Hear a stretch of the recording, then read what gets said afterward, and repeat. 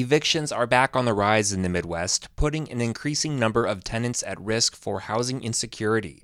Rent hikes, low wages, and the end of federal pandemic rental assistance are all partly to blame. Side Effects Public Media's Natalie Krebs reports this growing housing crisis threatens public health. The trouble for Roland Carroll started last fall.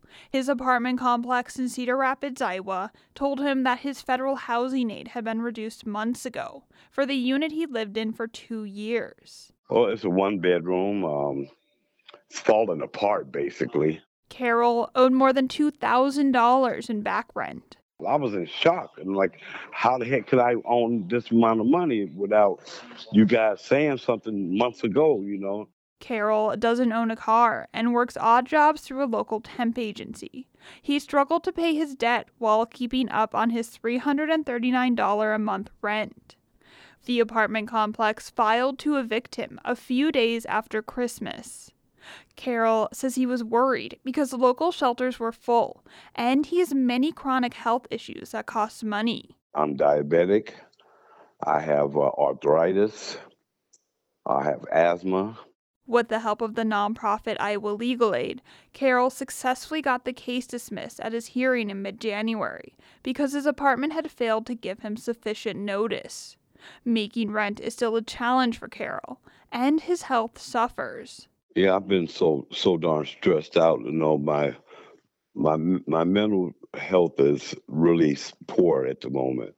The eviction moratorium issued by the Centers for Disease Control and Prevention ended in mid-2021, and Iowa, like most states, ended its federally funded emergency rent and utility program last year. Now, many Americans face housing insecurity and its health impact. In fact, last year, Iowa hit a record 18,000 eviction filings. Rents keep going up and up. Nick Gratz is with Princeton University's Eviction Lab project that tracks eviction filings in several states.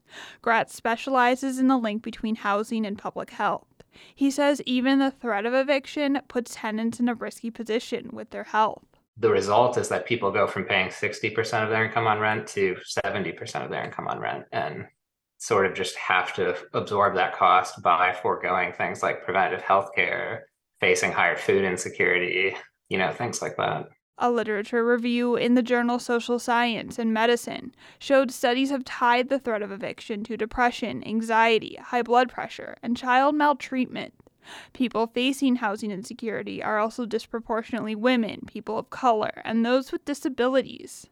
Gratz says chronic health issues or a health emergency can push people into a scenario where they're more likely to be evicted.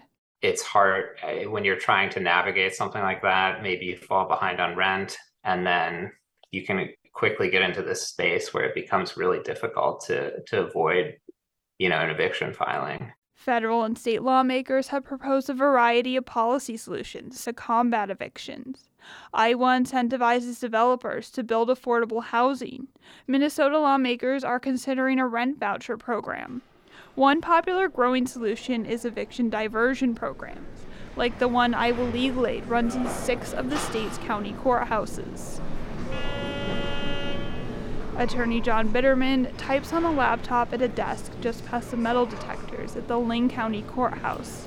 This morning we had 12 hearings. I'd say that's pretty common for this winter. He works with Iowa Legal Aid's Eviction Diversion Help Desk. The group started the program at the beginning of the pandemic in response to the rising number of eviction cases. Bitterman says generally they work out deals with landlords or try to get cases dismissed. Homelessness being put out is such a crisis for a person that if you're able to prevent that or even buy them a week, that can really make a difference in a person's life. In the meantime, Iowa Legal Aid would like to open more eviction help desks in county courthouses across the state.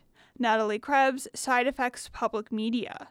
This story comes from a collaboration between Iowa Public Radio, Side Effects Public Media, and the Midwest Newsroom.